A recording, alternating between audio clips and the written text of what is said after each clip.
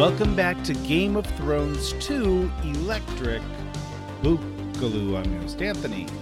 This week, medieval historian Valerie Garver joins me to talk about Bran's third POV chapter in A Clash of Kings. Then, after my conversation with Val, I included a short excerpt of my conversation with my friend Pádraig MacCarron. Just a quick note. The last few weeks, we've been talking about a possible fantasy league related to House of the Dragon with various podcasters. It is still my plan to make that happen, although with the writers' strike that's going on right now, we don't really know when Season 2 of House of the Dragon will come out. So until we know that information, I'm going to go ahead and put the pause button on that, because we don't want to do it too far ahead of Season 2 of House of the Dragon. Luckily for this podcast, we have book content to cover, which, in my opinion, is evergreen. All right, without further ado, here is Dr. Val Garver. Val, I think what I'd like to do is just jump right into my synopsis of this Bran chapter. And okay. At the Harvest Feast, Bran performs the functions of the Lord of Winterfell. He sends various savory dishes to those of the Great Hall, but sends the Walders only beets and turnips. He observes the people of the North as they sing and shout and dance and grope each other. After experiencing a wolfish daydream, Bran greets a young lady and lord of the Crannogmen. Bran leaves when the dancing begins and dreams that he is a direwolf in the Godswood. Then the two Crannogmen enter and approach. When touched by the boy, Bran dreams he is falling again. So, Val Garver, the floor is yours. What did this chapter do for you?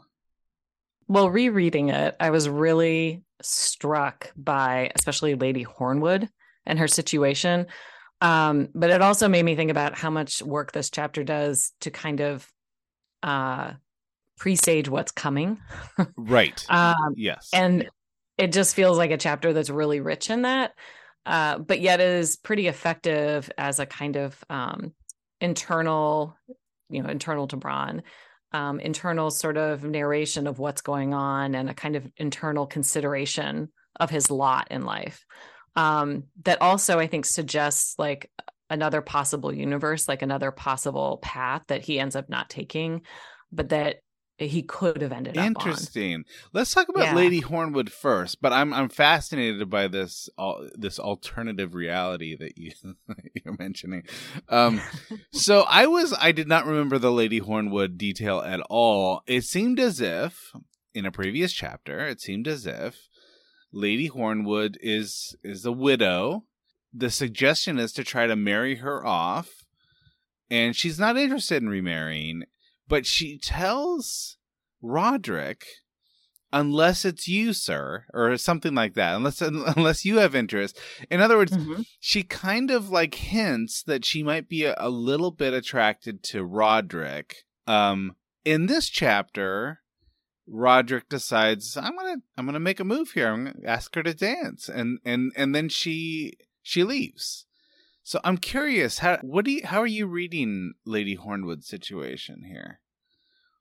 So I think she is a very minor character who stood out really starkly to me even the first time I read the book. And I think it's because I work on medieval women. And I really saw in this character an extreme form of the kind of pressure that I think a lot of aristocratic women could have come under. And that is, and we have these individuals historically, we have evidence of them over most of the centuries and places in the Middle Ages of women who are widowed, but they are in a precarious situation and they're dependent on finding a man or someone to kind of support them. So this is one theory about medieval widows. I should say medieval widows had a lot more latitude for making their own decisions. They had probably more agency than most other women because it leaves them with wealth and a kind of independence for the most part. Yeah. But it can also leave them in a bad situation, just like Lady Hornwood here, who she doesn't have a son now and her husband has died and she's kind of on her own and people all want her land. And so she's really in a very difficult position. But it's interesting because I feel like you see in her like this agency that widows have where she's making decisions about who she will or won't marry. but also a kind of like resignation that her lot is a really bad one and that she's really kind of got to hope for the best. And I feel like one thing I really noticed, like a detail that stood out to me this time, was that they make a note. I can't remember if it's Roderick or Bran, or if it's not even said who's making the note, but that she only shows up, I believe, with 6 men-at-arms.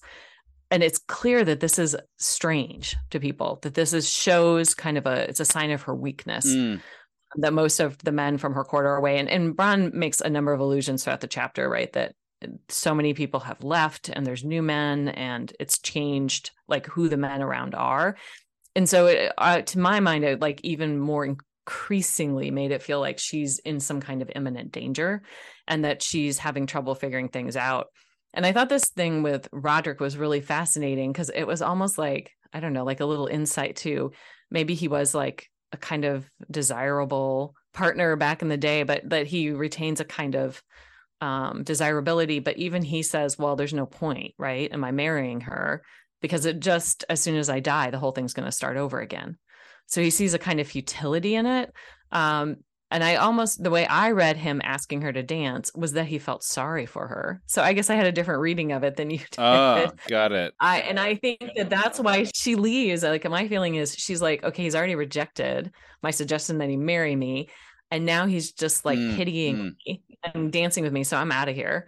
And so my read of her at the feast is she's just like, I came here hoping to kind of resolve my problems more, but she doesn't feel like they're being resolved.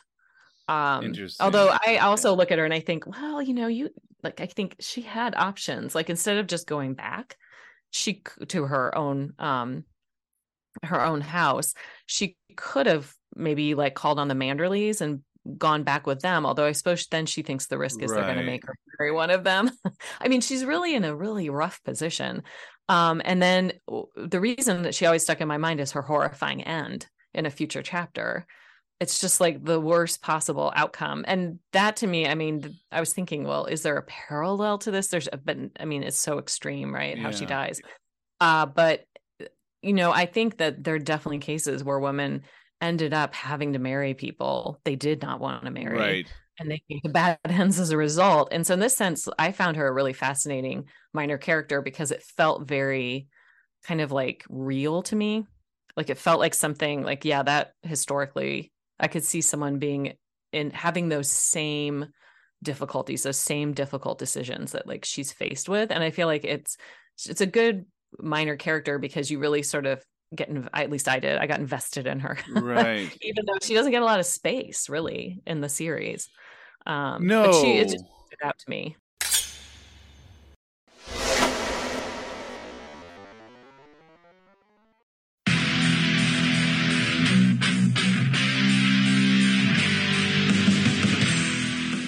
We're getting geared up for the 6th annual Summer Badass Fest. And while we're working on a slate of apex badass films to enjoy, we've got an early action-packed announcement to make. Just like last year, we're kicking off Badass Season with a live movie watch and podcast recording. We've rented out a theater for connoisseurs of action films and Bald Move fans that just want to have a great time. Unlike last year, this year's movie is top secret. Hush hush. No hints, except it's incredibly badass. It stars an absolute icon of the genre.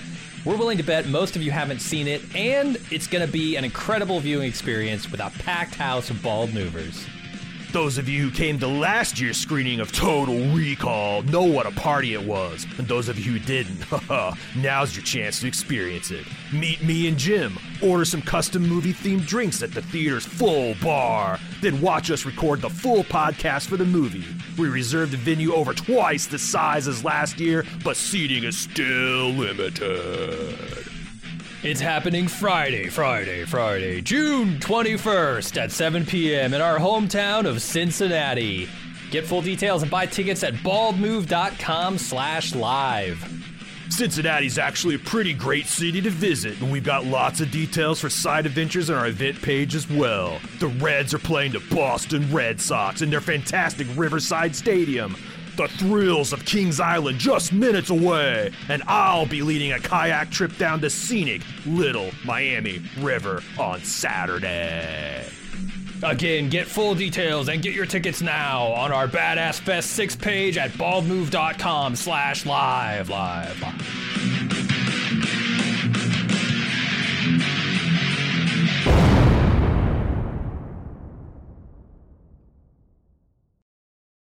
All right, so the first century, there's a woman named Babatha.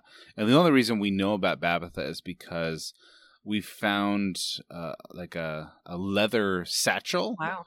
And it's, it's got, legal documents in it. And Babatha is a widow, and she has the claim on several orchards, right? So she owns these orchards. This is in ancient Near East. So she's got a claim on this, and so she's in a dispute with, an uncle or something over these things. And she has a legal claim to these lands, and she's been successful. And so she kind of has autonomy to do what she wants, and what she decides to do is marry this boy. He's barely come of age. I think he's like 17 or 18 or something like that. He might be as young as 16. Rather than marrying an older and more wealthy man, and who's just basically going to take these orchards away from her and take her autonomy away from her.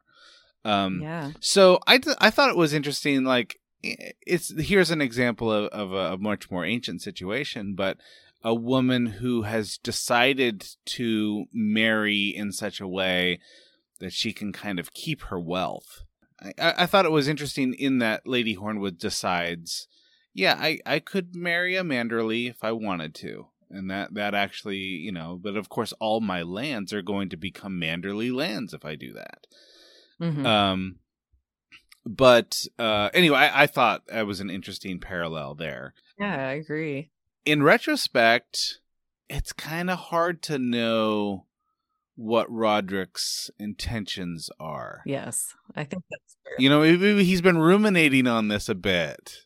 Maybe he's been thinking, well, I don't know. And maybe he gets a few drinks in him and he decides, I think I'll see what dancing with her feels like. I don't know. I don't know what is his situation. Or in retrospect, maybe she thinks better of it. Maybe she thinks, it was a moment of fancy when I suggested this to Roderick. I've thought better of it. And maybe her grief creeps up on her or something. Maybe she leaves the dance hall because she's mourning the loss of her husband again. Yeah, I think that's all possible. I mean, I think in this sense, it's a well-written interaction between the two characters because it's not 100% clear, right? We can come to different conclusions about it. Right. Which I think is a good thing in a book if you have that kind of ambiguity because it's a lot more like life, right? Yeah, that's right. So let's talk about Bran. I'm curious to hear about sort of your read of the varying possibilities that he's faced with in this chapter. Yeah, so I guess what I mean by that, I feel like you can see kind of an alternative route for him, like a different possible past for him, is that he's acting as a lord and he's really good at it. Yeah. And people are really recognizing, like he's getting quite a bit of praise from people for his clever moves. And you see that he's like quite canny, very smart in what he does. Like, I like that you mentioned about sending the phrase, the turnips and the beets, like the least interesting, especially turnips, which I mean, definitely, I think in the Middle Ages, almost everyone ate them in the Middle Ages, especially in the absence of potatoes. So it's like the classic thing we teach students, right? Is the new world brings you potatoes. You don't have to eat the turnips anymore. Yay. So I like that they get the turnips. And, but it's a smart move. Like he's showing them favor because he sent a dish, but it's not a very nice dish, right? So I mean, that's a clever move. Like he thought that through. I also like that they kind of make these allusions to how he's remembering his past. Like he remembers his father using the same cup. And he remembers his father saying things and then he thinks, oh gosh, I really wish I'd asked him, especially about I gotta remember the name. Howland Reed. Howland Reed, that's it. Yeah, yes. Yeah. He really wants to know more about that. And that is like, obviously that's really essential don't we all wish someone had asked him earlier about that. But in a sense, it kind of shows like, okay, Bran's been like paying attention to this for so long that he knows, like he kind of knows what maybe his father would have done, or he's been paying attention. So he has a really good idea of how to be a lord. And that shows something about his character, obviously, is he's really observant. And you see that in the chapter where he's observing everything, but you kind of get the sense, wow, that would make him a really good lord. And you see him kind of overcome any kind of, kind of perception that he's weak because of his disability. He kind of overcomes that right by riding on the horse, and like it just it's almost like it doesn't matter. It's kind of like a little bit of a triumphant moment for him. And I feel like when you read that, you kind of think, okay, this is a way where he has a moment to think, what would it be like to be the Lord of Winterfell? And to realize that, if Robb Stark dies, he would be Lord of Winterfell, right? And so you see this other kind of road for him where he ends up being the Lord of Winterfell, which is, I think, not beyond the realm of imagination for the characters at this point, that could happen, right? Robb is in imminent danger, and he might have to take over. Although, of course, he does have his wolf dream, which, I mean, you can kind of see it's like not going to happen. But I like this kind of the way the chapter kind of alludes to other possible paths that Bran could have been on, right? That he could have been following in his life. I think and you're his right. kind of his recollection too, he's so sad that he isn't a knight. Like, I think that comes up a lot in Clash of Kings, but here it's like it's sort of like he's sort of mourning the past, and yet also really very much benefiting from his ruminations on the past, because it's helping him know what to do. Absolutely. And actually, when Meera and Jojen come in for the first time, he's intrigued by them. He thinks, I wish I knew more about the Cranach men. I've never actually seen them before. The voices around him are telling him to dismiss them. And they're not wearing the clothing that he would expect a lord and a lady to wear. And the Walders are, calling them frog eaters or whatever, and or mudmen. And he's not taking that advice. He's making his own decisions. He's decided, I'm going to be I'm going to be lordly here. I'm going to, say the words. He kind of struggles with it. What words am I supposed to say? They're using a vowel I've never heard before. I'll just say I'll say what I think sounds like it would be a good thing to say right now. And he acquits himself pretty well. He does. Yeah. He doesn't take the childish advice from the phrase. He's not too put off by their odd clothing. He's not too put off by the odd vow. He just kind of thinks on his feet and does well enough. Not, people are noticing that he's doing pretty well in that seat.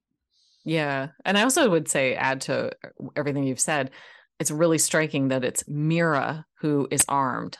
Yeah. Right. Yeah, and Jojen is not. And this would be quite unusual in their world, but it doesn't really seem to affect Bran. He doesn't seem to blink an eye about this. He's more like, oh, this is interesting, and he wants to know more. And I know there are examples of women in the North who were armed and went into battle. So, I mean, it wouldn't be like it was unheard of, but it would make her look unusual. But I think even more unusual is Jojen not being armed, right? Being under the protection of a woman. I mean, that's like so different, right? In this world, to see that.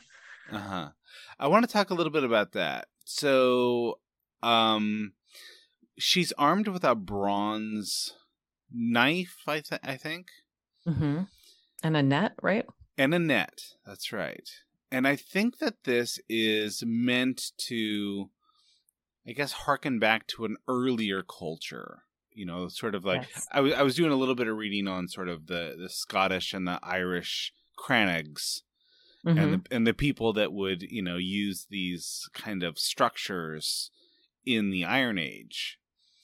And sort of this, I don't know, every now and again you'll see a little hint that the Cranach people are a much, much older culture. In terms of the kinds of houses that they live in, the kind of tools that they're using, the kind of weapons that they're holding. And I'm wondering if if the women have a different, I guess, place in the hierarchy of this particular clan, because it is a much older kind of society. Yeah, I mean, it's an interesting thought. The thing I have to say about the Crannogmen is that I've always been pretty curious, like, what were they like at home? Because we don't get an insight, right? Yeah. We're more or less getting from the other characters their perceptions of this culture. And so it's hard to know, like, what would it be like at home? And one has a sense that, okay, so Meera can do this, so maybe it's just perfectly acceptable. But we also don't know if maybe that's also exceptional in their culture, right? That maybe she's some form of exception. Right. I find it really hard to say. But I think like it's a really kind of fascinating culture. And, I liked how it suggests something about, the this motif of like the green man. If you know this from the Middle Ages. It's a kind of like character that lives with nature and is green. These mentions of green teeth, for example, really remind me of this. But I think the character people might know is Gawain and the Green Knight. That's a famous poem with a green man. But they show up in a lot of literature. They show up in art. And there's literary scholars who've done some really interesting studies of them, and the kind of maybe the folklore basis for these. But I like that that Martin, when he's writing this, he's like kind of drawing on that old idea as well. And then also, it does, to me, the weapons also feel older. Like it's an older, much older culture. And they allude to that. Like basically like the Reeds are like, yeah, we've been around much longer. We're connected to, the children of the forest, and we go way, way, way back. And in a sense, like, even though the world of the Starks, the world of the North looks down on them, and presumably other of the Seven Kingdoms look down on them too, they are very proud. They're not buying it. They're like, no, we are special. And it's almost like they don't quite care. But that does also make it still like, I think Howland Reed is like this completely fascinating character who does not appear because you think, why is he so loyal to Ned Stark? Like what is going on there? Like that's a totally fascinating kind of part of it. And I think at one point Meera says, we swore fealty to the kings of winter long before, centuries ago, basically. Yeah. But the other thing about the Crannogmen is that they're very secretive, right? Yes. You get the sense that they're sort of like, they're in the marsh, they live in marshland, and they eat off of the marshes, right? They eat lizards, they eat frogs, they eat, all kinds of fowl. In other words, they eat what they can catch on their land. They're not into trading. They don't need anyone else. They're self-sufficient. No, and they're not greedy. I think this is the other thing, is they have a kind of virtue. So in a way, you can compare them to the Greyjoys as like a kind of counterpart to the Reeds. And the Greyjoys are like, we don't engage in agriculture. Like we're not going to, break the ground. We do not sow, I think is their household motto. Right. Yeah. But they're really they're kind of greedy. They're like, okay, so in theory, they could be a kind of more virtuous house, and they could live off of the fish around them, and they could live off their land, and they could reject wearing like gold and silver for those reasons. But instead they're like, no, we're going to go raid all the people around us. Right. And they come across as like a kind of wicked counterpart, I'd say, to the Reeds, where the Reeds seem to say like, we are so proud of our old origins, and we are a good people, and we take care of ourselves. And they may be secretive, but they're not bothering anyone else. They don't raid, they don't do anything. And one imagines like, if they're that good at hiding and they're that secretive, they could get up to no good, right? That's always been my sense. They could have done that, but they don't. They choose not to. I also think it's very striking that they're all quite small. They're described as being smaller than other people, which I also think is kind of fascinating. I mean, there could be a lot of reasons why Martin chose to do that. I mean, I think it kind of relates them and maybe a little bit to like fairies or something in the forest, right? There's like a kind of hint of that by their being smaller. But I also think it sort of says something about their place in the world. They're not going to take up a lot of space in the world. They're content to be small and to stay where they are. And I think there's a kind of, I keep using the word virtue, but it's basically this idea like of doing what is good. I mean, that's a big question, I think, in most human cultures, but they seem to do good, right? Although we don't know, right? Because we don't know what Howland Reed did.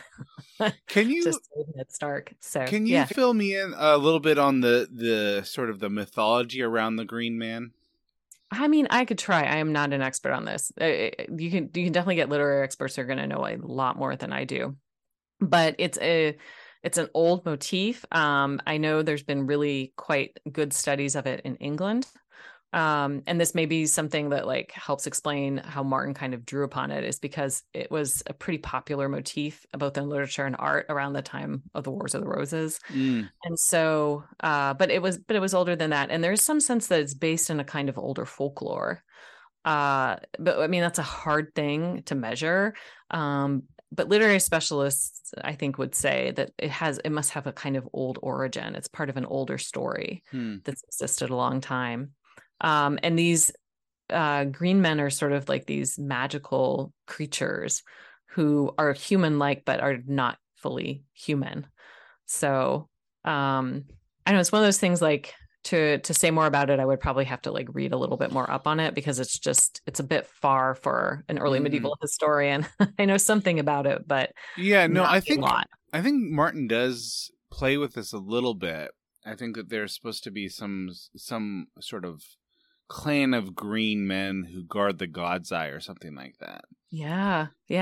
So I think he's they may have antlers or something. I don't remember.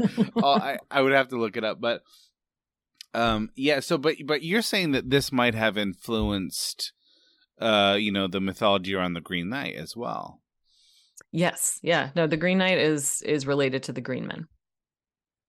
That's fascinating stuff. Yeah. I wanted to ask you about this practice of the Lord refusing the meals. Like Bran eats his fill, and then every meal that comes into the room, he kind of gets to decide where it goes. Yes. So he waves it off like, I'm full, but please send this to, Lord whatever. And and I'm curious if this is sort of a common practice in great feasts or something like this. Yeah, I think it is a practice that we know existed. I'm not sure I'd want to say that I think it's common, but rather I'd say we know that feasting and eating together like this was really important throughout the whole of the Middle Ages. Okay. And it's especially important, I think, for a lord to do this, to have a big feast, feed a lot of people, and especially make sure that people he needs to keep as allies or keep close to him receive something especially good, or that there's people he wants to reward in a certain way. And so in that sense, I would say maybe the exact mechanism, I'm not going to say is completely common or it's like a standard thing. I think it's one way a lord could do that. Right. But we do know that it's a big deal when people eat and drink together. And I think the Game of Thrones world does a good job of kind of showing this, that sharing food or sharing drink kind of creates a kind of bond, but it also establishes a hierarchy. And we get this in quite a few medieval sources. It matters so much where you sit. It really does. Yeah. And we see this in quite a few sources. And we see this in this chapter, right? There's a discussion, who is sitting where. And like, I know Bran is not pleased with where the Freys are sitting, but he knows that they have to do that. Like that he has to give them that honor, even though he doesn't really want to. And he remembers back to why Jon Snow can't sit with him. And yes, he's told, no, he's a bastard. He has to sit somewhere else. Right. Yeah. And I think that's a nice reference to bring up, because there's that discussion of whether Lady Hornwood's husband's bastard can inherit, and everyone says, well, she won't like it. And I think it brings up this whole issue again of like, reminds people, okay, in this world, bastard sons are very much like resented, and and especially by the lawful wife, as they would say in this world. So there's that, but like, who can be there? And I think it's also sort of telling that Bran sends, I think it's sweets to old Nan and Hodor, right? And it's just because he loves them, which I think it's really sweet, right? Yeah. It's like, in a way, you kind of think, well, is this something that he does because he's young, right? Or is it like that's okay? But I think like that could very easily happen.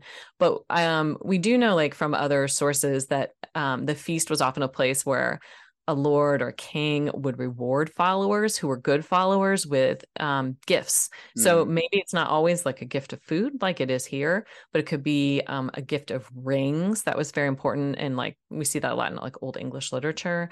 It could be clothing, fabric. I've seen that quite a lot, especially like in Frankish sources.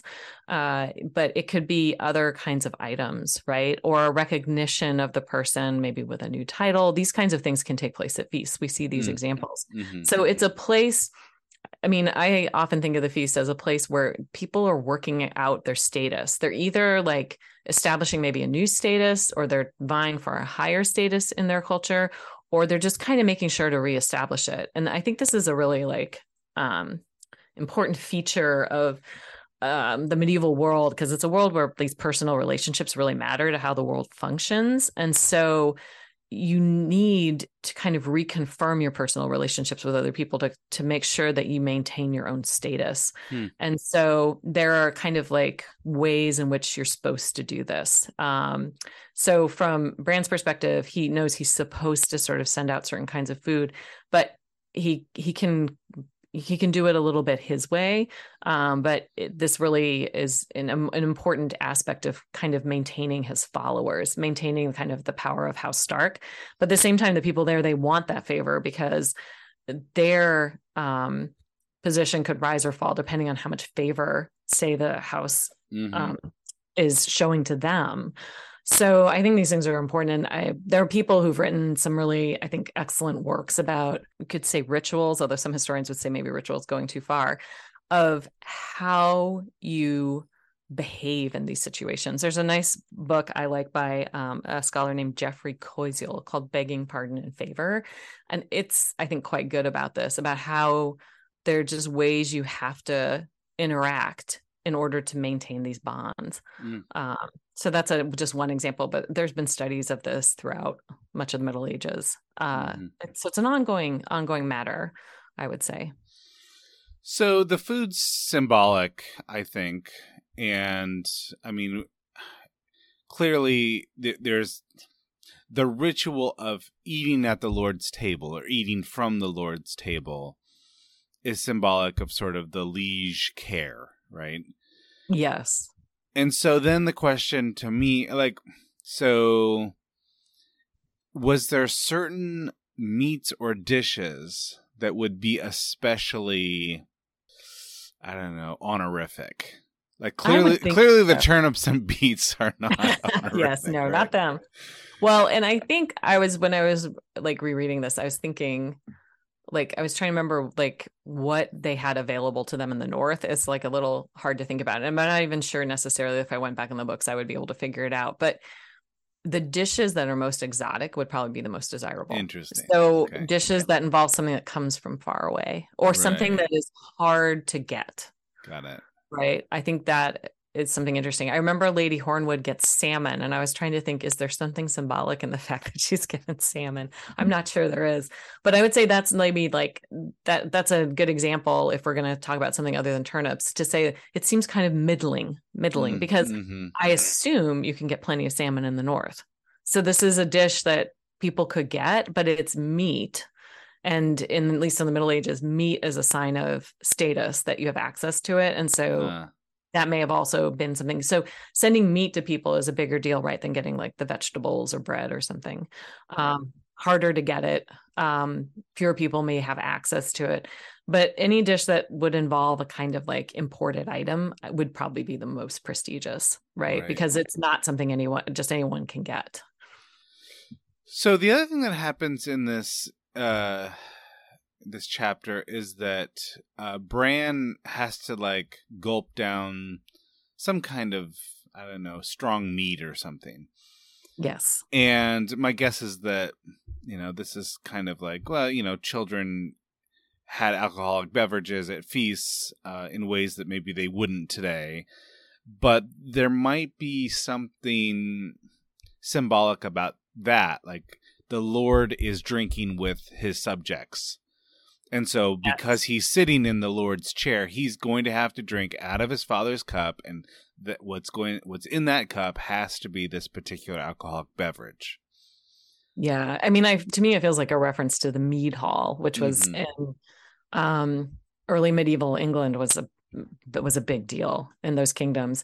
And we definitely get references to this in literature, but it's this idea you get together and you drink, and by drinking alcohol, you make yourself vulnerable. I mean, this is, I think, a bigger theory than just the Middle Ages, but when you drink with others, you're in a way, you're saying, I trust you.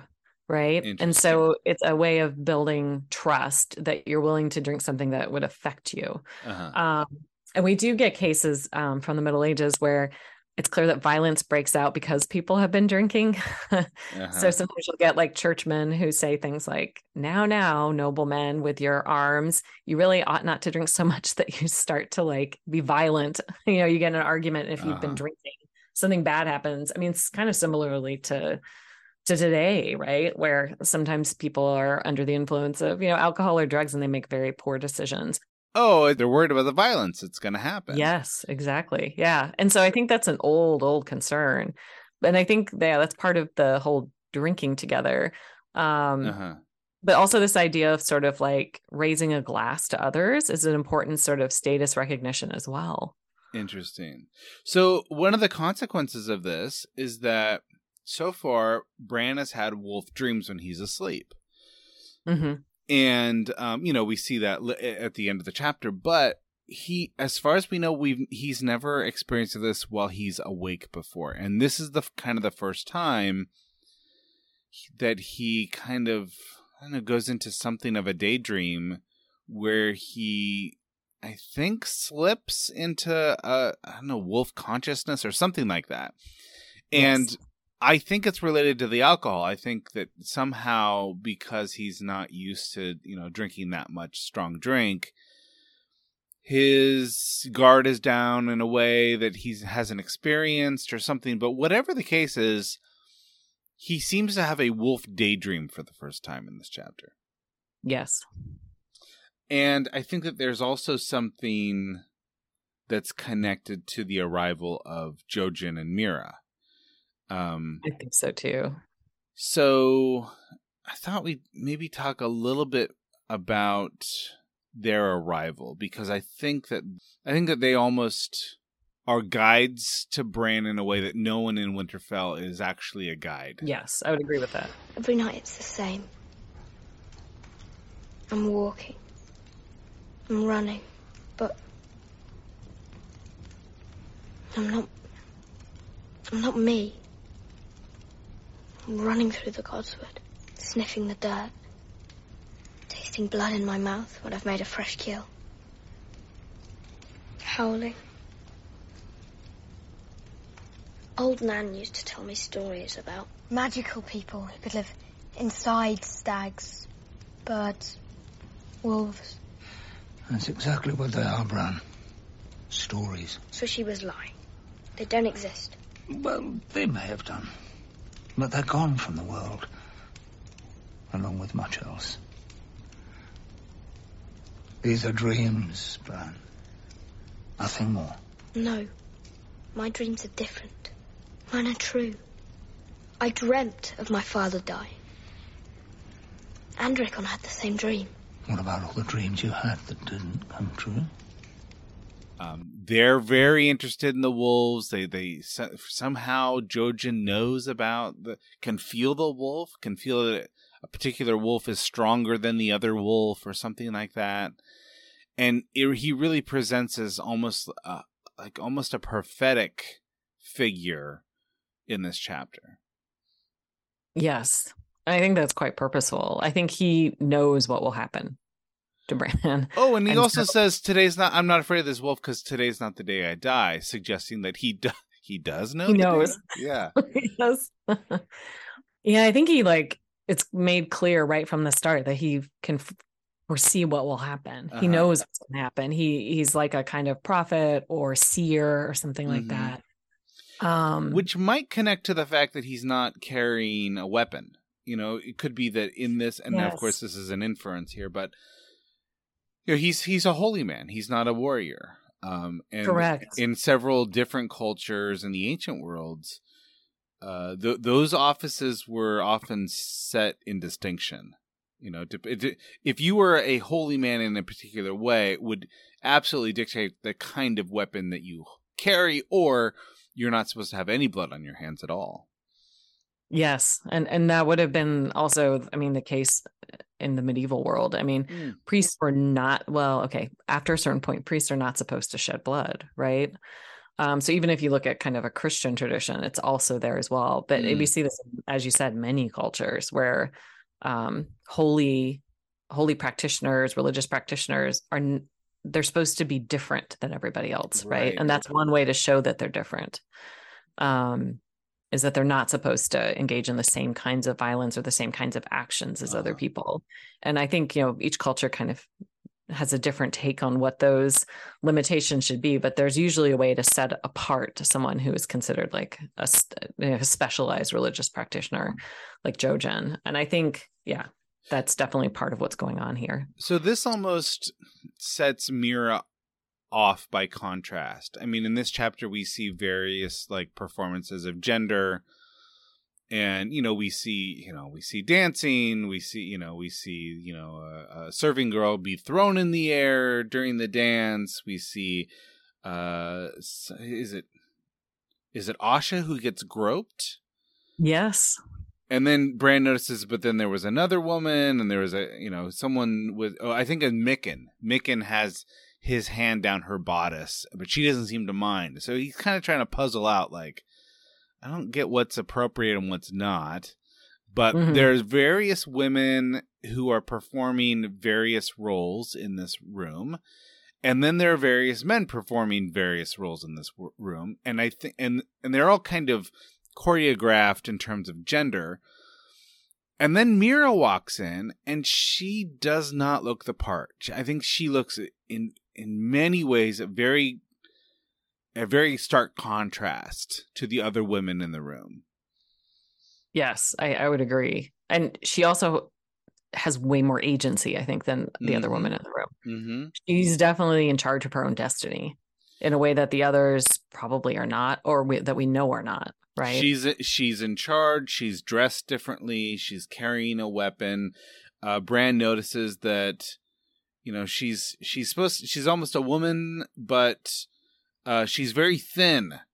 She doesn't quite look like the other women of her age. Yeah, and she also speaks well. Right. And most of the other female characters in the chapter are pretty quiet. They don't talk a lot. Yeah. And so it's kind of interesting that she just speaks up and in a way is like speaking for her own house. Like the fact that her brother's also there. Yeah. So, all right. So notable introductions in this chapter. So of course, Meera and Jojen show up for the first time. And I noticed that the phrase ice and fire, that exact phrase, ice and fire, is spoken for the very first time in this book. And it's done on the lips of both children simultaneously, both Jojen and Meera. And it's at the end of their vow. So that can't just be a throwaway line. That has to have some kind of significance. Oh, it has to. Yeah. Given the title of the series, these two characters have some kind of, I don't know, larger, major plot line significance, right? Yeah, I would think so. I think it's a throwback to how old their culture is, and that their culture knows what is coming in a way, like, and also that Jojen is like the seer. They know what's coming, but it's like a reference, I think, to sort of like bigger prophecies would be my assumption, or ways of thinking about the natural world or about the way the world will turn out. So I think, like definitely that vow is it's quite striking. Yeah. Notable departures. Well, this entire chapter is a departure. Not another step, boy. Unless you want to drown in your own blood. I'm unarmed. That was poor planning. My sister carries the weapon. I'm better with them. Drop the spear. Drop it. You kill me. That wolf will tear you to bits.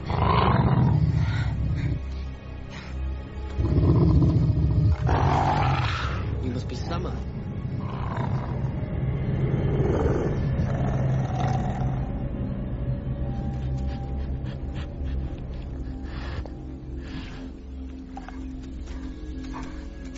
I'm Jojen Reed. This is my sister, Meera.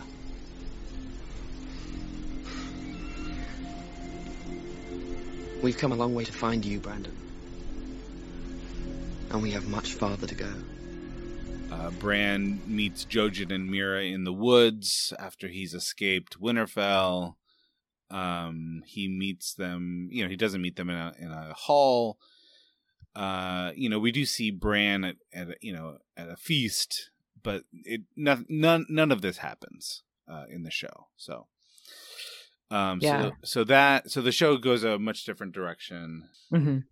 And notable departures. I think that we see Lady Hornwood leave the feast, and I don't know that we have her. I think we just hear tell of her from here on out. So I think she leaves. I believe that's correct. The story, and then of course we hear about her tragic end in a later chapter. And now Throwback Thursday with comic Steve Osborne. Arya's clearly an interesting, for her age, she's something like of a strategic prodigy, if my interpretation is right. I don't think at this point Jon is very strategically minded. I think he needs someone like Sam to connect the dots for him. Yeah. He's making you a steward for a reason, dummy. That kind of thing. Yeah. I also think that Sansa is a little bit behind at this point, although we're not quite seeing what's going on with her internally. Well, we have one of these kids, Bran, who might be dreaming symbolically about the future, but doesn't really know what to do with the information yet. Mm-hmm. Well, he's now he's got some counsel, but his family's left him, right? He's kind of created his own new little, it's a sort of misfit toy island here. And then lowest on the list of strategically minded is Rickon, who he just wants to smash the hell out of walnuts. No, that's his goal. Suddenly there's a much more sinister character that shows up in Winterfell. He just has it in for those nuts, man. He hates food. Imagine that kind of. That's an assault against nature itself. Moral compass be damned. It's just I don't like food anymore.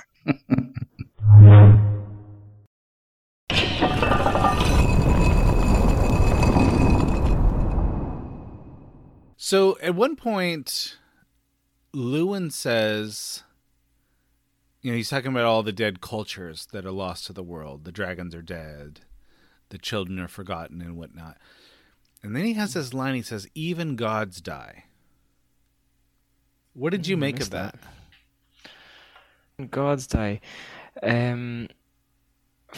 Interesting that this is probably right after the last chapter gods were mentioned was probably Craster calling the others gods. But then that seems like quite out of character for Luwin to be talking about. So I have a little theory.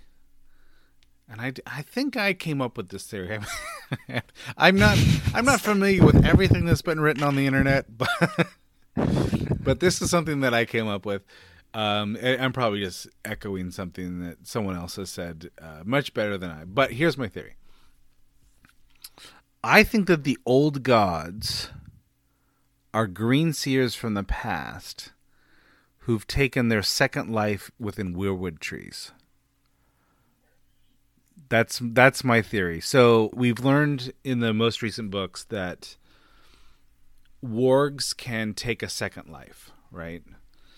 Mm-hmm. Once you die, you can warg right into an animal, and then you could live throughout the rest of your days as that animal, and then of course that animal is going to die eventually.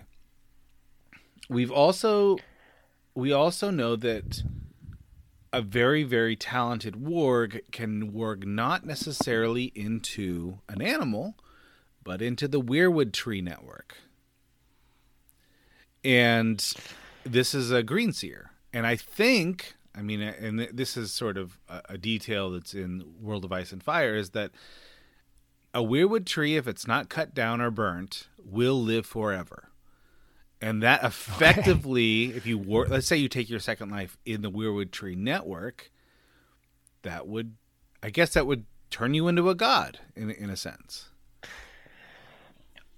Yeah, it's a confusing one, and it goes back to a little bit the problem of time, because we know when Bran gets into the weirwood network, he sees Ned praying in the Godswood, and he tries to call him, and I think and I don't know, maybe it's Leaf or someone says leave them alone, have in the past. So I always thought it was more the gods were like people looking back on the past, like green seers looking in through the weirwood net in the past, and maybe whispering, like Bran trying to call Ned. I never considered that you could warg into the weirwood net after you die. I assumed it was something that like you kind of a green seer could connect to. Yeah, I guess that's the leap. I'm making that inference. If a green seer, if a warg can warg into an eagle and live out the rest of his second life as an eagle, could a green seer warg into the weirwood network? At that point, I'm inferring that they can, but that's the limit to the logic, I suppose. Yeah, I feel, again, Lewin's line, I have it here again. So, like, stars fall from the sky, great cities sink beneath the sea, even the gods die, we think. Coming from Lewin, to me, I could just mean, like, well, the old gods, they're, like, pretty much gone, right? Now we've got... Or what are the gods, according to the first one? The gods are the trees themselves, right? So yeah, or the children. If you cut down the tree, you've killed the god. Yeah. I don't know if the Maester is really... Well, I suppose one of the things about A Song of Ice and Fire is that, like, gods don't really exist in the traditional sense, or at least in the sort of classical Greek, god of thunder, god of lightning sense. So, like, Roller, however you pronounce it, definitely has powers, right? But we don't know he's a god. R'hllor, yeah. I feel like the gods in the story are kind of like, Norse gods, or, the others are called gods. And I think in the same way, the dragons are magical creatures that live for a very, very long time. They're godlike in that way. I think all the gods in the story are actually characters in the story. Yeah, it's a sort of power that's not understood, so it's sometimes associated with a sentient being. I think that the trouble with this is that, sort of coming at this as a Western perspective, the default position for God is transcendent. But I think that's the wrong way to read this story. Indeed, yeah. And again, from having a little bit of knowledge of Irish mythology, in Irish mythology the gods often get killed. Right, yeah, of course. Now, so of course, the other thing about Maester Lewin is he's clearly studied he can tell you all about the Children of the Forest. He just doesn't know how much of it is mythology and how much of it's not. So he is in some ways an unreliable narrator, but when he says, we even think the gods die, I don't think he's talking about the seven. I think he's talking about something else. Yeah, I do think he's thinking about something else. I don't know what his view on the seven is, whether he actually do Maesters. They're not that related to the Septons, are they? They're not, but I would imagine that this world, I think it would be very rare to find someone who's not connected to some kind of faith in this setting. Although we do, it seems like we do meet a lot of agnostics in this story. It's true. It's probably a surprising amount for the world it's set in. I think Lewin probably, I would imagine he's considering the old gods there. He's not Northern. And I think a lot of non-northern people think the old gods are dead. They're still, worshipped in the north, and that's their culture. But I don't think he believes that they're still alive and active. I guess another way to read this is that Lewin believes in the gods in the same way he believes in giants and snarks and grumpkins. Well, I suppose the difference is he mentions giants as well, doesn't he, as something that are gone. So he believes they existed in the same way he believes dragons existed and they're all dead. Whereas I think snarks and grumpkins are more like, fairy tale. So, all right, yes. So we have a spectrum, where, the dragons are, a historical species. Snarks and grumpkins are mythology. Where would gods fall on this spectrum? Somewhere in between.